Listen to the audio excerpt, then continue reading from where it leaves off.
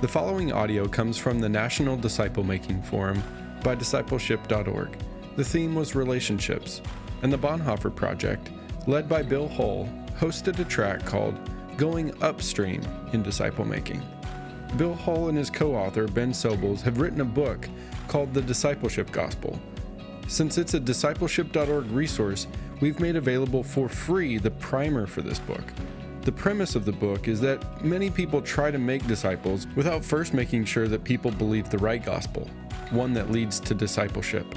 It's called upstream theology, according to the authors. This is the discipleship gospel, which is really the gospel that Jesus preached. In their book, they clearly lay out the gospel that Jesus preached according to Scripture and how you can teach this gospel that leads to discipleship. Download the primer for this book at discipleship.org/gospel. That's discipleship.org/gospel for your free primer. Now here's today's track session from the Bonhoeffer Project. All right. I want us to turn to John 17. And when I say John 17, what comes to your head? What's the slide in your head? The high priestly prayer. Many of our Bibles have that over the top of the chapter. Where is Jesus? Do we know where He is? They've left, He and the 11 have left the upper room. They're making their way over to the Mount of Olives, and somewhere in between, as they are going over through the Kidron Valley, He has a prayer, and this is really what some people call the real Lord's Prayer. Yeah.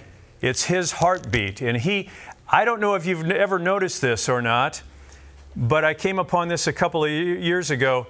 There are at least 9 characteristics of a disciple maker in this one chapter. And I never saw that before just a couple of years ago. But I want us to look at just a few verses as we launch this particular workshop on what is the Bonhoeffer Project. As you know, he says this is eternal life in verse 3. And this is the way to have eternal life, to know you. And that's not just mental assent. It's an experiential relationship with God.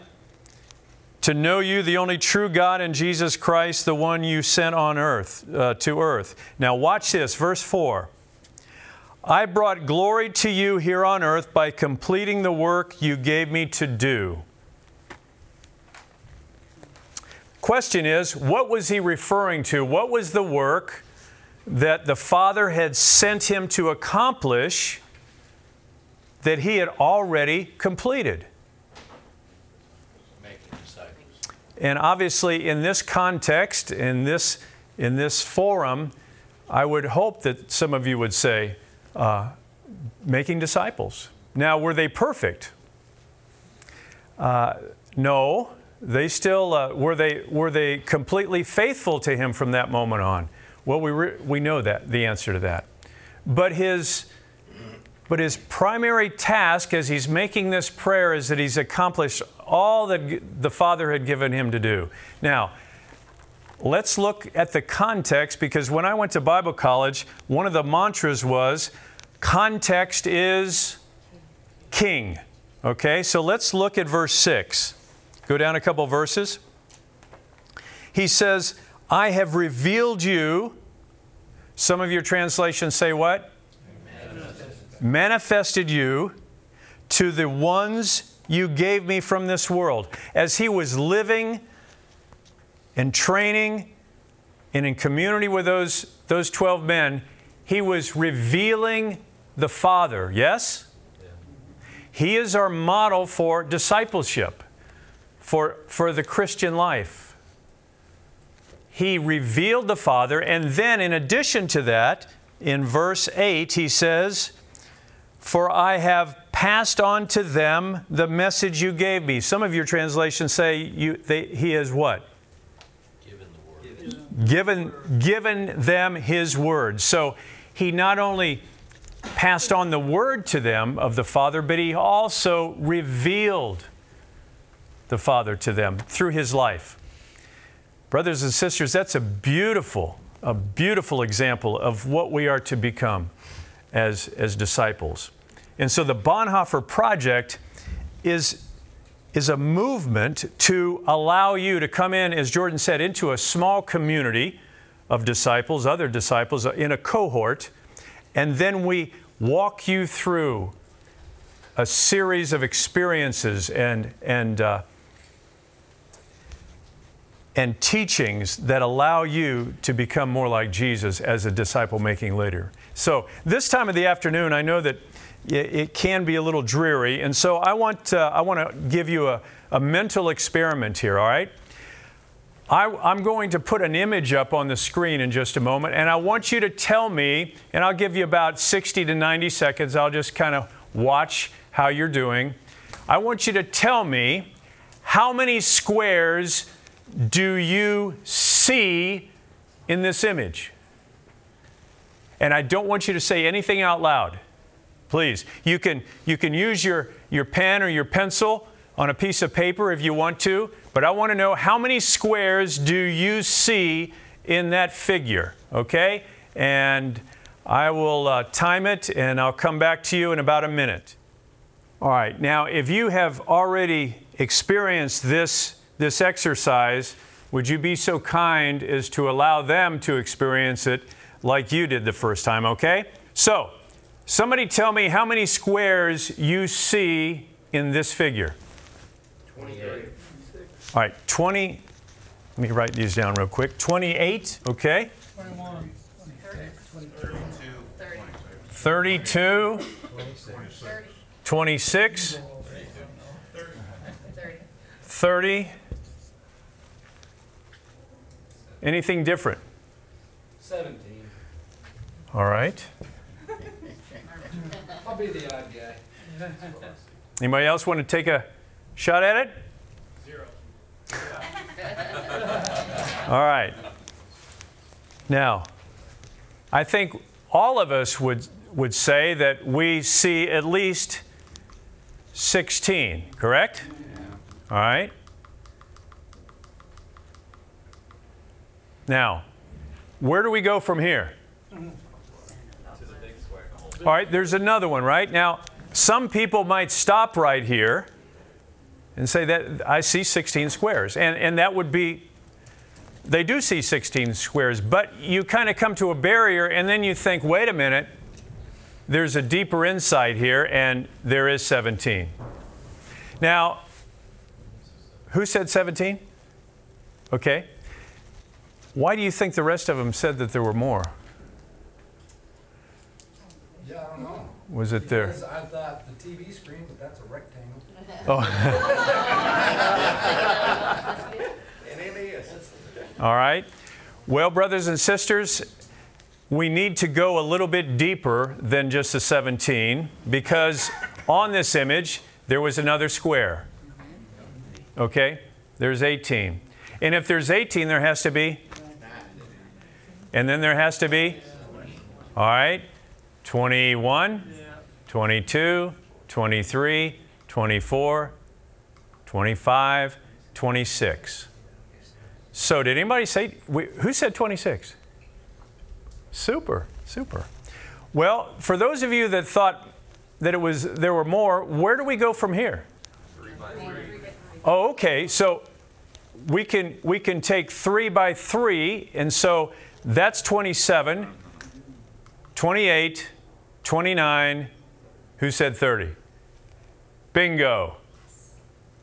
Now, we do have some people in the congregation that they always like to inflate the numbers, you know. And they said 32, but I've tried to find 31 or 32, and I don't know where they are.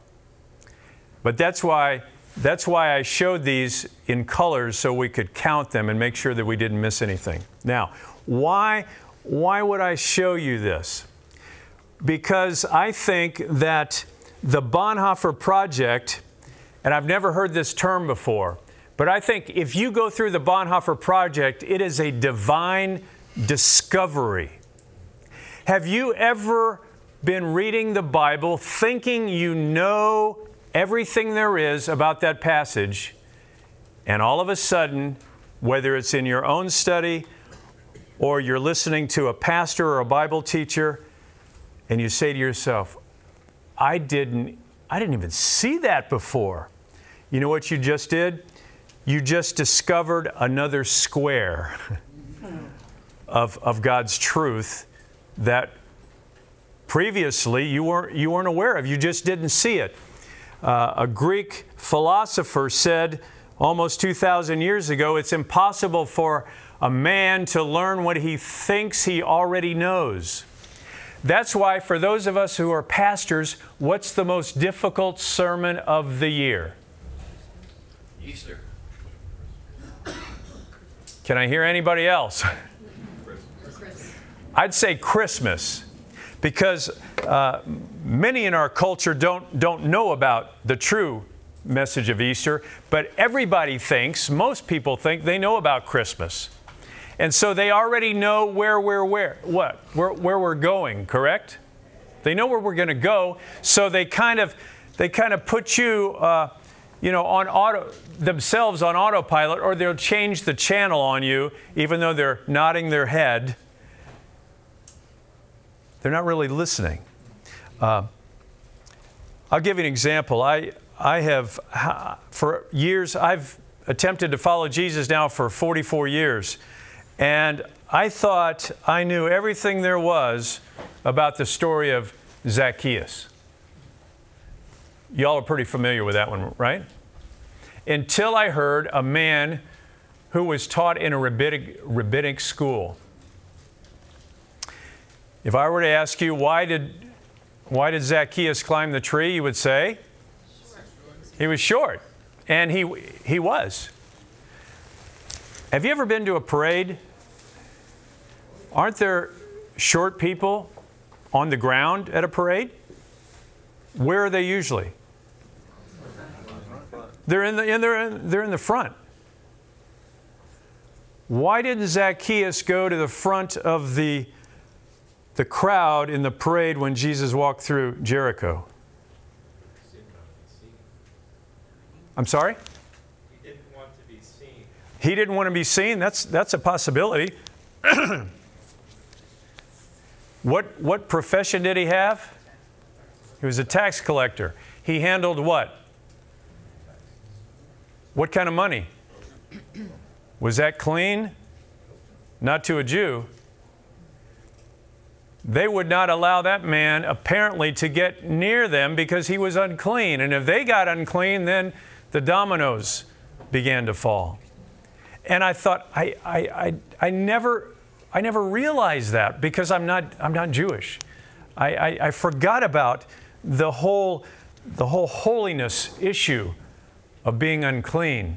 And so what I'm saying is that in Scripture, many times we think we've seen all the truth there is, but the reality is there's probably another square.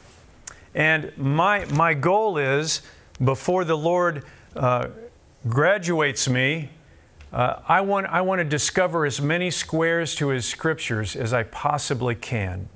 Are you with me?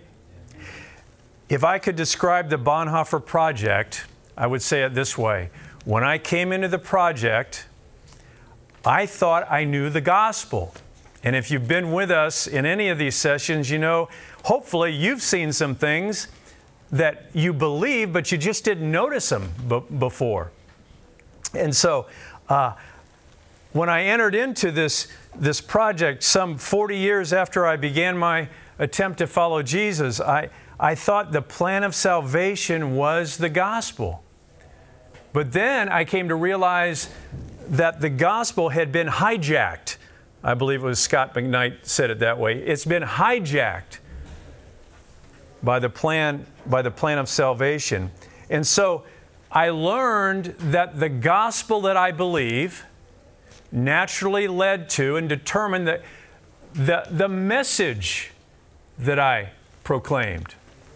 Did you hear me? The gospel that I believed had specific implications and consequences to the gospel that I proclaimed, to the kind of disciple that I am, to the theology that I teach, to the way the life that I live, and the legacy that I will leave. It all has implications because of the gospel. And so when we do this discipleship river image, we talk about every river has a source, And it's at that source that makes the difference, because if there's any contaminants in that river at the source, it's going to affect the entire river and the entire process of making disciples. And so I found out in the midst of the Bonhoeffer project that all who are called to salvation are also called to a life of discipleship.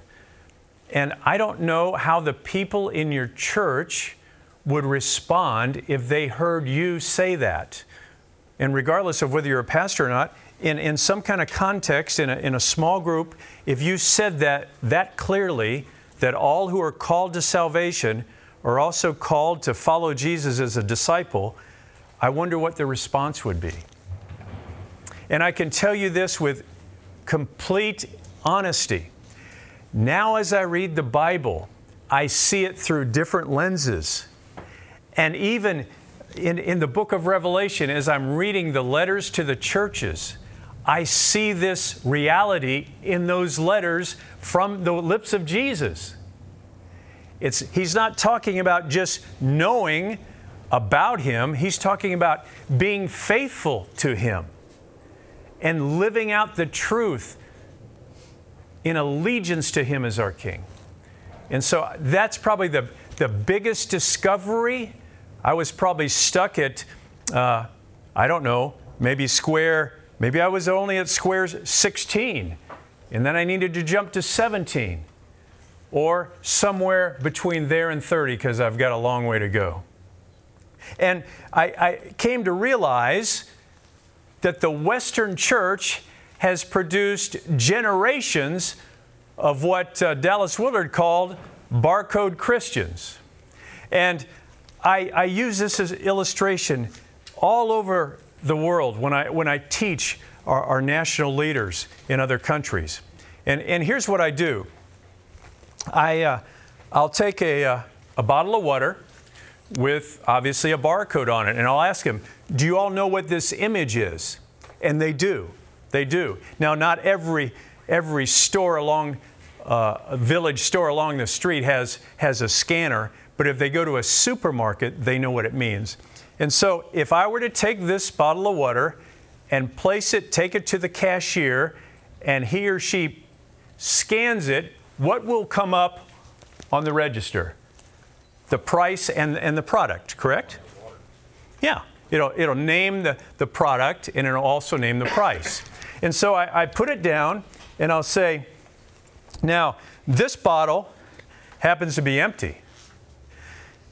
But what would happen if I walked into the store and I went up to the cashier and he passes it across the scanner? What will come up it will say exactly the same thing, because it only reads what's on the surface or on the outside. And then I will take a bottle that is dirty water, which is quite common in the cultures that I go to. And I walk through the same illustration, and they say what you're going to say. It will say exactly what it said the first time.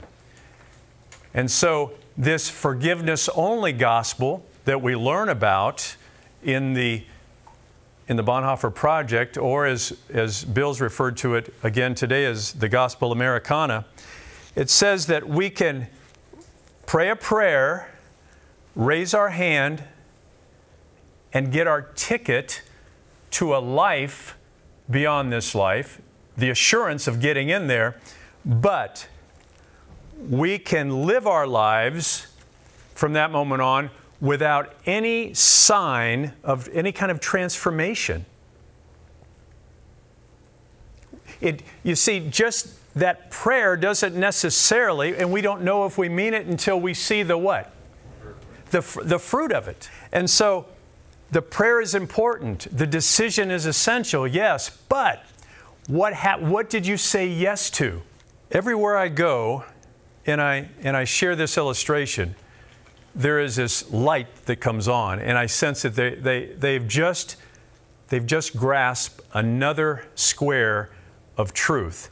That it's not simply about saying yes to knowing and recognizing the name Jesus, but it's also following Him. And so many times in the church, in fact, I'm ashamed to say that even the tribe that I belong to, there's many times when people come to a Methodist church from other areas of the country because of the label. And when they come in, they'll kind of tilt their head, and then they'll come up to you and say, I've not heard this before. Or worse, this is not what I signed up for. I don't know if you can relate to that in your specific traditions and experiences. But I came to believe in the Bonhoeffer project, and I came to realize that for years, we here especially have been producing barcode Christians, that we say the prayer, we get the barcode, and then every time we walk in, we get scanned in church, we're okay. But we don't realize that perhaps we've never had the transformation of the Holy Spirit, and perhaps nobody showed us what it really means to follow Jesus. So that's another experience that I've had in the Bonhoeffer project. I came to realize that faith in Jesus equals faith in following Him, in allegiance, devotion, loyalty, and in obedience. I like to say it this way: a disciple is one who is following Jesus in allegiance to His claims. And who did He claim to be? He's the Christ. He's the King. Yes, He didn't come out of the gate saying that, but we know from the gospel account that He did own up to being the Christ and the King.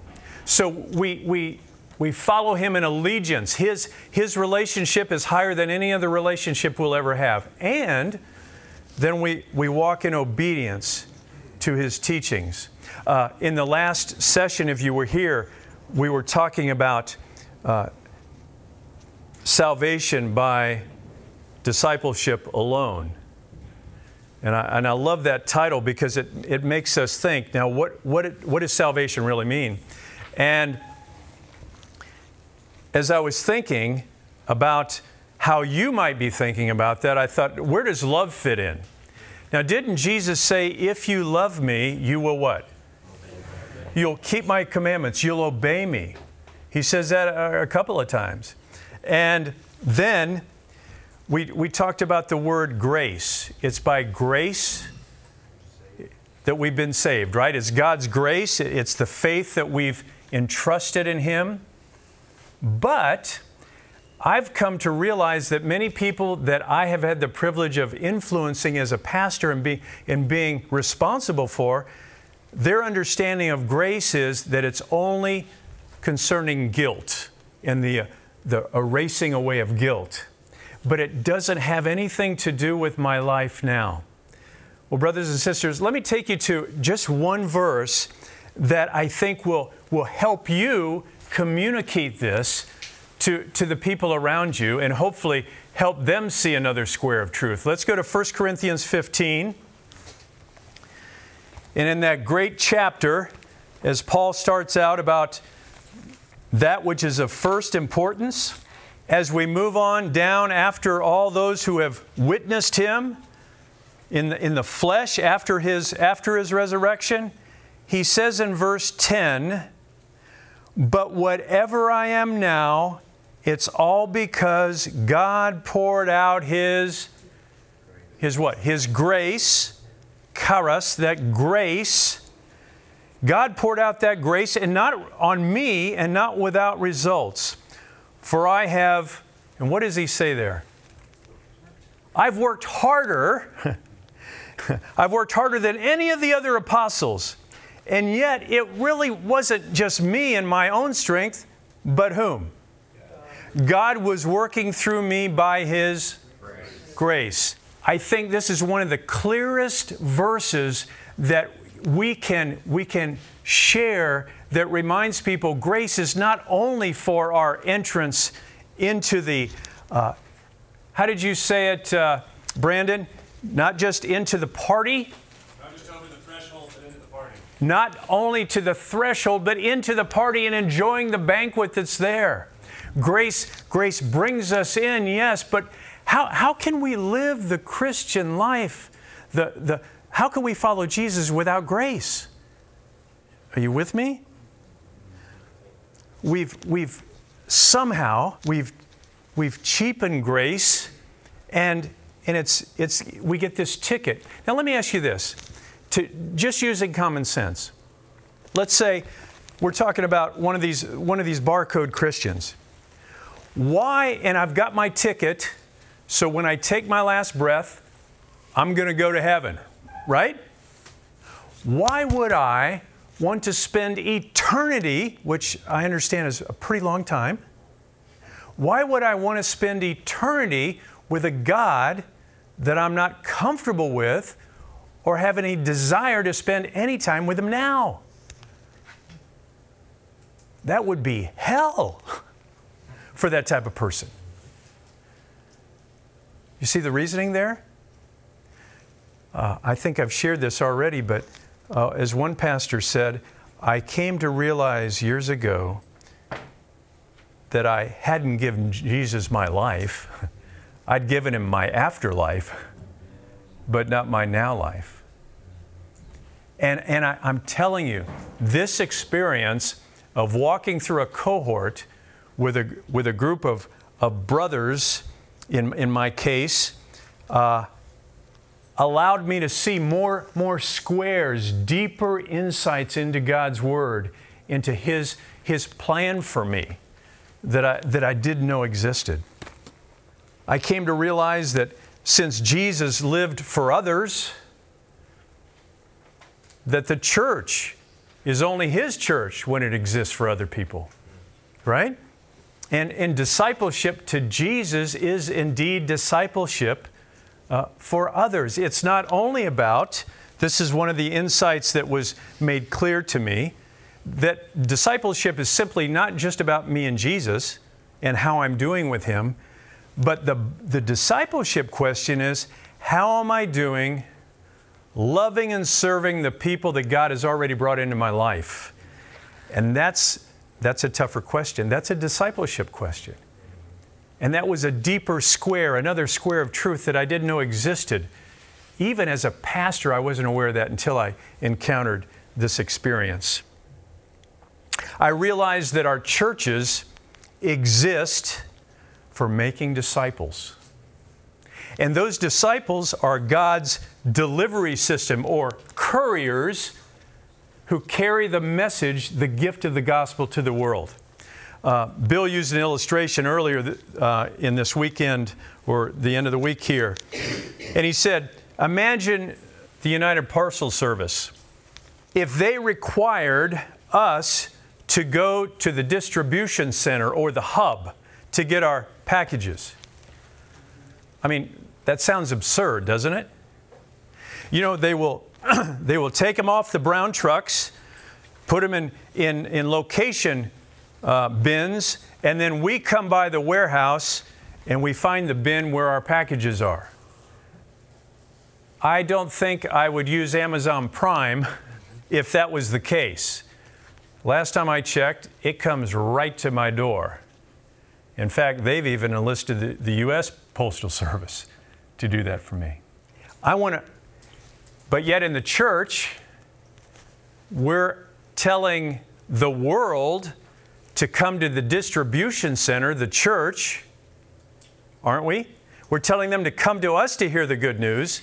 But really what we should be doing is sending all of our people out as couriers who have been equipped with the message and the gift of the gospel so that they could take it to their respective areas. My wife and I just moved up, as Bill said, from Florida to a place about 30 minutes north of here. And through a long search over about a year, we found a new community that was being built. Because at our stage of life, we didn't want to buy a fixer-upper, and so we found a new development. We happened to be the first house that was completed on the street. So I live in a construction zone, literally. But I said to my wife, I said, honey, The reality is we get to set the welcome culture for the street. We're here first. And so my wife, as Bill said, her primary gift is hospitality. So she went down to Target and she got some gifts that we wished we would have had available to us when we moved right into the house, because everything's in what? Boxes. Everything's in boxes. And you can't remember what you did with this. So not only do we have practical things like the little roll that you need when you go into the bathroom in your new house and, wait a minute, where is that? What box is that in? So we do everything practical like that to some chocolate and a bottle with some delicious beverage in it. And we just leave them a little card and we tell them, we're thrilled that you're here. Welcome to the neighborhood. Now, I've never had that privilege before because I moved into a parsonage and they already knew that the preacher lived in that house. And the welcome wasn't all that great for me. So we're being sent out into the world to deliver the gift of the gospel. But we got to make sure we're giving them the pure kingdom gospel. So in light of that illustration, it reminded me of something that I've learned along the way, especially in other cultures. Now, I want to show you an image. Can you all see what this is right here? Yeah. This is an airport, all right? Now, what do you think the purpose of that facility is? My words are important. What's the purpose of the facility? To send people out? Okay. Anybody else want to share what the building's for? Get people on airplanes. To get them on airplanes so that they can go where? To their destination. To their destination, yeah. Now, we could add to that, but I think these brothers are pretty straightforward. Let's imagine that these 5 people on the front row are the board of trustees for this airport. And they've decided that the measure of success is that all the planes are on the ground, all the concourses are filled with people, all the restaurants are filled, all the corridors are filled, and everywhere you see people standing around and seated is a sign of their success. What should we do with these board of trustees? Yeah, we ought to fire them, right? Because that's not the purpose at all of an airport. The purpose of an airport is to get people off the ground, to prepare them to get to the right destination and to get them off the ground to their destination. So, you with me so far? What is the purpose of that facility? They come in all shapes and sizes, but I swallowed the pill years ago that said the sign of success was how many people were able to get into that building and listen to what I had to say along the way. But you and I know that that building is simply a facility where we can train and equip and encourage people on how to get to where? Their destination. Jesus said, I am the way, and to our ultimate destination, to be with God. Now, I came across a very unique airline when I was in India. This is the captain. His last name is Gupta. He's sitting in the cockpit of his A300 plane. His wife is also, she's one of the co-pilots, and they have a special rate apparently for kids and families. And so they really cater to kids. They even let them take part in the safety demonstrations. And then they feed them along the way. They let them watch movies. And they have a unique way when they get to their destination to how to get off the plane. Wouldn't you, as a kid, you'd love to get off a plane that way? There's just one one issue with this airline. It looks like an airplane. They have activities like you're on an airplane. The food and the care inside make you feel like you're in an airplane, but it doesn't go anywhere. Are you with me? How many of our churches promise that just by coming to us, we're going to take them somewhere? And we're really like this. This hit me hard. When I was sharing these images to a church in South America, I had, you know how you'll speak to someone that you've never met before, but the Holy Spirit's been there before you and kind of prepared the soil?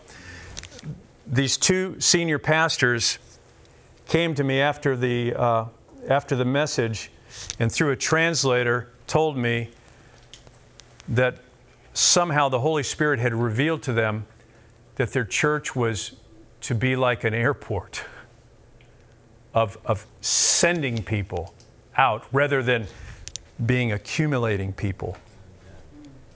I had no idea. So, the Bonhoeffer Project helped me clarify the reason that Jesus called us in the first place. It was to equip us, to send us out with that incredible gift of the gospel. Now, I've talked a little bit about what the Bonhoeffer Project is. Let me talk about what it is not. And before I share my answers, what would you say, and I even invite our brothers and sisters in the balcony back there, what would you say the Bonhoeffer Project is not? It is not a what? Doesn't seem like a church growth seminar. Okay, it's not a church growth seminar. No, you're absolutely right. It's not just a collection of methods. All right, let me share some with you. It is not a timely program, but it is a transforming process. It's a transforming process.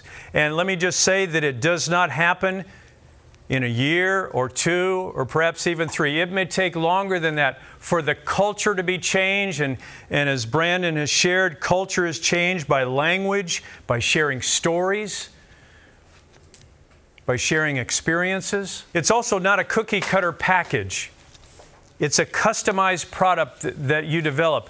What's very unique about the Bonhoeffer Project is this, that you, yeah, I got it. All right, thanks. That you are the designer as you work together through the process.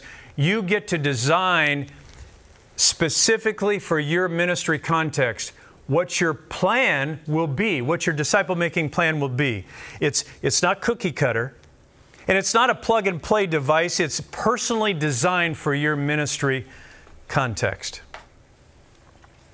I say it this way: we give you the essential, we make you aware of the essential building materials, but you and your leadership place those materials into a process and a plan that is unique to your culture as a church, okay? It's also not a quick fix for failing attendance, as we heard earlier. It's a slow and steady cultural change leading to lasting and exponential growth, okay?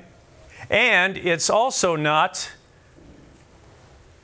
an easy and comfortable formula. It's a challenging and costly endeavor. And what I mean by costly, it's going to take time. It's going to create tension, as perhaps you've been in some of our other sessions, you heard that. Some people may say, as I said earlier, I didn't sign up for this. It's not so comfortable here anymore. You're asking me to do something. And can I tell you that and I'll let you apply this to your context. I served in Gainesville, Florida. Our facility comfortably you could get 650, 700 in the building. I could not compete with the sanctuary 6 miles to the east. They seat 95,000. It's called the Swamp. It's Florida Field. It's where the Gators play in October or in the fall. And would you believe that there were some people that had a higher allegiance to the Gator Nation than they did to, well, I won't say it, you know. And so it's not a comfortable formula, but it's a challenging endeavor that you're going to experience. Now, I hope you can see this from the back. Cindy, can you see this? Okay. As we said, it's kind of like a river. Every river has a headwaters. We start with the revealed Word of God in Scripture. Then we understand what the gospel is, okay? The gospel. Do you all remember what happened in 2014 when the mayor of Flint, Michigan pushed the button that shut off the connection to their water system from Detroit and the Huron River, the Huron Lake? Do you remember what happened? What happened to their water supply in Flint, Michigan? It was contaminated, wasn't it? And that affected them all through that community. They thought they were going to save money by using the Flint River rather than Lake Huron. But if it is contaminated upstream, it's going to affect the entire process. And so we have to get back to the kingdom gospel, the truth of the Scriptures. And I want to share these verses with you and share with you how Paul considered a false gospel.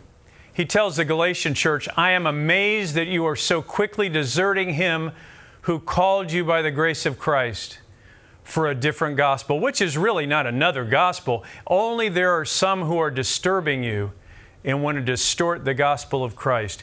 Is that real today? Absolutely. Absolutely. In addition to the 5 that we mentioned in our program, there's one that is affecting especially the Asian culture. It's called hyper grace. It's very similar to forgiveness only. But, it doesn't matter what you do, there's enough grace. There's no sign of repentance or following Jesus.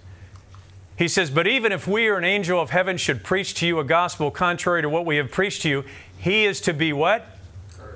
Yeah. Anathema, he says. "As we have said before, so I say it again now, if any man is preaching to you a gospel contrary to what you received, it's trouble." It's trouble. And so what we do in the Bonhoeffer Project is we start with the gospel, which is really the why. It's the motive, the reason, the purpose of why we make disciples. If we're not clear here, it's going to be even muddier down the river. And here is where we pray that the Word of God will transform and renew our minds. We'll get more insights of those squares of truth. And then we'll really understand what it means to make disciples, following Jesus in allegiance to His claims and obedience to His teachings. And that's where our heart gets changed. And then at the end of your 10-month experience, you will have a plan, an actual plan in place to guide your people into a disciple-making culture. And so wherever they encounter out there as they're delivering the packages of the gospel, when they come into contact with other people, there'll be a process for them to enter. Some of us will go to a fitness center and we sign up, and most fitness centers don't really want to talk to us. They just want our monthly donation, right? But imagine sitting down with a counselor, a fitness counselor, and that person asking you, "What would you like to get out of this membership?" What we want to know is, or what we want to have available is, here is what we believe the Scriptures are informing us to be as a church, to equip you to become more like Jesus. All right? And that's where we change your behavior and your habits. Now, I'm going to ask a couple of my colleagues to come up and talk about what it means to be in a cohort, but I want to tell you how important it is that we get these definitions correct, okay? I want to show you a set of 3 words. Here they are. And I know it's blurry, but I used the original, so it would be authentic. Dot Liz Hero. Does anybody know what those 3 words mean? All right, I'll give you another one. Duel off Liz Slappy. Did that make it clear for you? All right, let me try one more. This should do it. I know it's late in the afternoon. Empty K-Rock Bubble Panther. They don't make sense? You're not seeing anything? All right, I'll just give you one more, and I think this might help. Dual Jill Y Seattle Seahawk. All right, what are these, brother? They're football plays. Now, if you're in the huddle, if you're one of the 11 offensive players, and if you're in the huddle like this, and the quarterback says, Dual Jill Y, Seattle Seahawk, you have to know, whatever your position is, you have to know exactly what you're going to do when the ball is hiked, yes? Otherwise, it's going to what? It's going to be chaos and you're going to fail. But each weekend, and I'm guilty of this as a pastor, each weekend I'm using terms that may be as unfamiliar as these are to you. And I expect them to execute, and they don't understand. Now, whose fault is that? If I'm the leader of the church, it's my fault if I haven't taken them and showed them what these mean in clear terms and as a model. As a pastor, I could not disciple everyone in our church. That's not my responsibility. But my responsibility is to model before the church a life of a disciple maker and make sure that there was a system, a plan in place so that everybody could be discipled. You ever seen one of those guys? That's the play chart that I got a hold of, and those are the plays. These were pass plays on 1st and 10, and then on 2nd down and 3 to 6 yards to go. You know where I found it? I was given a backstage tour while the team was in Dallas, Texas, and I happened to be, this was a pastor friend of mine who had a member in his church that was a part of the video association there. And I walked by an open door that had that on it. And I saw that piece of paper on the table, and my eyes just lit up. And I wasn't thinking, oh, I can sell this. That's not where I was going. I thought, wow, could that be used? And so you see it's in this guy's hands. If you're from Tennessee, forgive me for putting this up here. But are you with me? Every player has to understand exactly what I'm supposed to do when the ball is hiked. If I don't understand those terms, I'm lost. And the play is for naught. Okay, I need some guys up here with me. You guys on the front row, come on up. Come on up. And how about you 3 right here? All right, just kind of huddle around me. I'm the quarterback. All right, you ready? All right, we're huddling up. And what am I going to give you? Play. I'm going to give you the play, all right? All right. Make disciples on 3. Great. Now, do you know what to do? Oh, yeah. But that's what we do. We tell people to go do something, but we haven't shown them, right? Maybe that's not in your church, but I'm guilty of that, okay? And we have that privilege especially in a cohort of designing terms and defining terms that make very, very clear what it means to make disciples. So Cindy, if you and Jim would come on up now, and would you share with us from your experience, what is it like to be in a cohort? My name's Cindy, and I have just finished my cohort. I began the cohort a year ago, and I have been tasked at my church. I'm the spiritual journey pastor at my church, and so I have been tasked by the leadership to keep discipleship at the forefront of the church and make it run. And we had no context for that. It was just, we know we need to do this, and that's that. So we began our cohort. I began to learn things as the process went. The cool part was that I had people to bounce those things off of. And so when I wasn't sure if I was thinking right or if this piece might work in our context, we're a church of about 2,000, but it was an interesting piece because right dead in the middle, we shifted gears as a church. And so I had to tear up what I had started doing and do again. And the camaraderie that we had developed in the cohort, these folks helped me to pick up those pieces and move it forward and gather the notion of what I was going to be doing going forward from there. We were able to put together a pretty good plan that we're now using. We have rolled it out and are utilizing, actually, in our context, we are going to be doing the primary bulk of our discipleship in the context of small groups.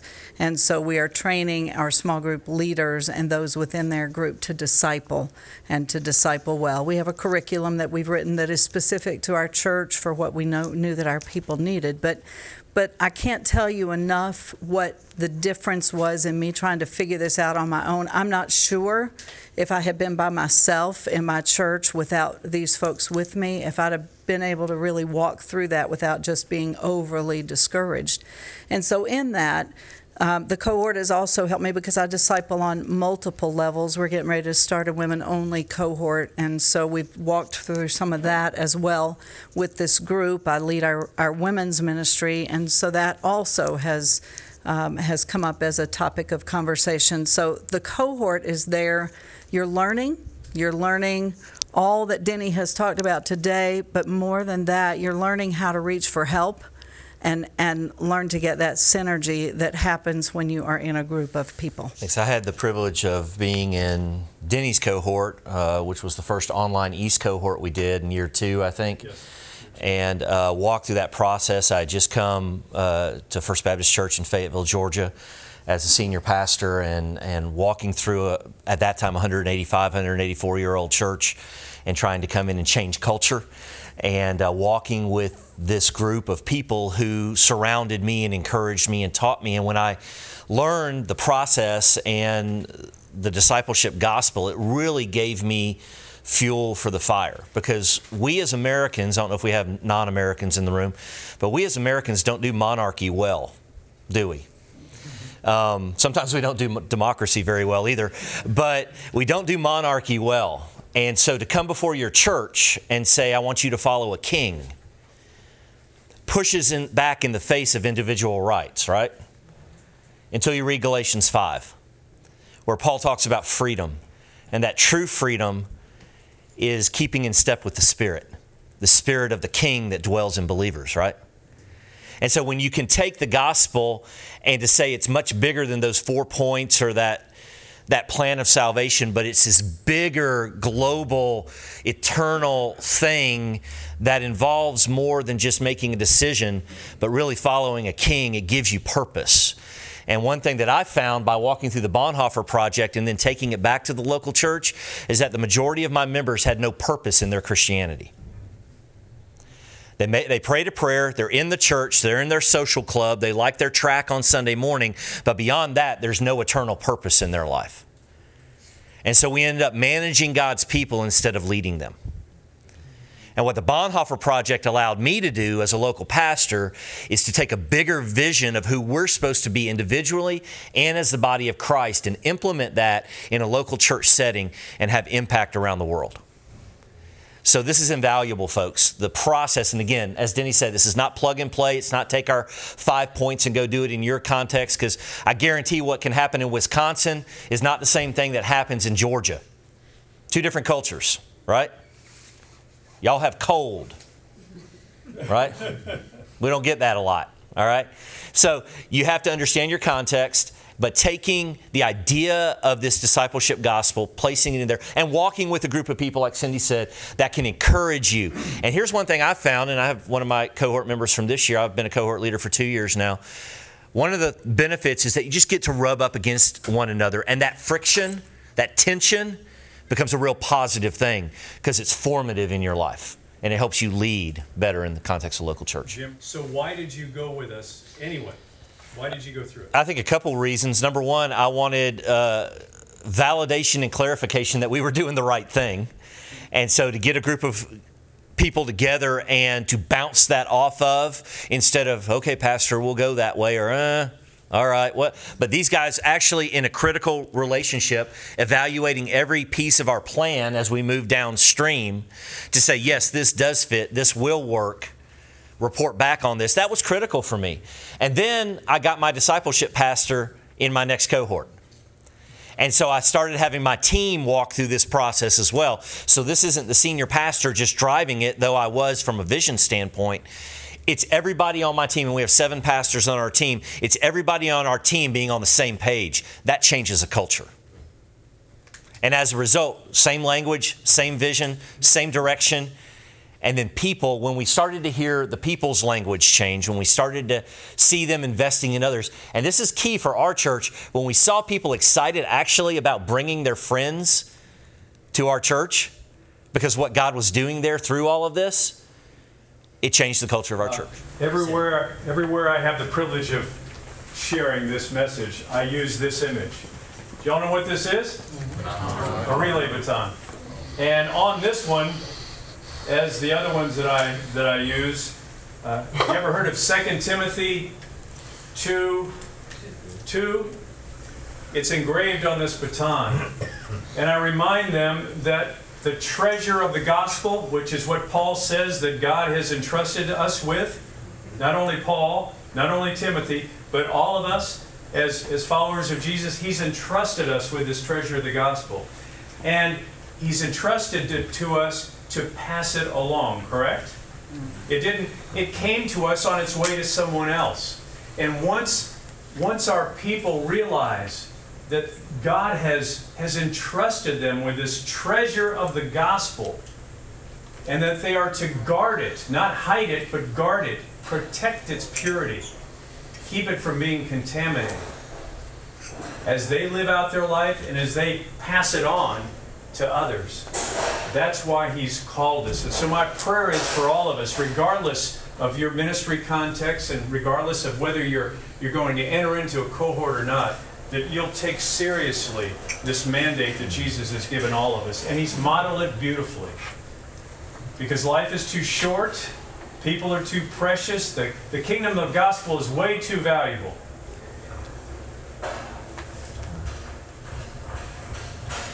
for us to play church and ignore the Great Commission.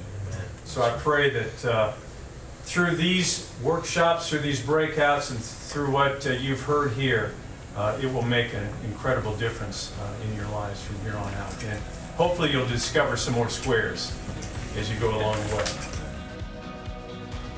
You've been listening to the Disciple Makers podcast. The message you just heard was from the Bonhoeffer Project and their track called Going Upstream in Disciple Making. Download a free ebook primer for Bill Hull and Ben Sobel's book, The Discipleship Gospel, by going to discipleship.org/gospel. That's discipleship.org/gospel.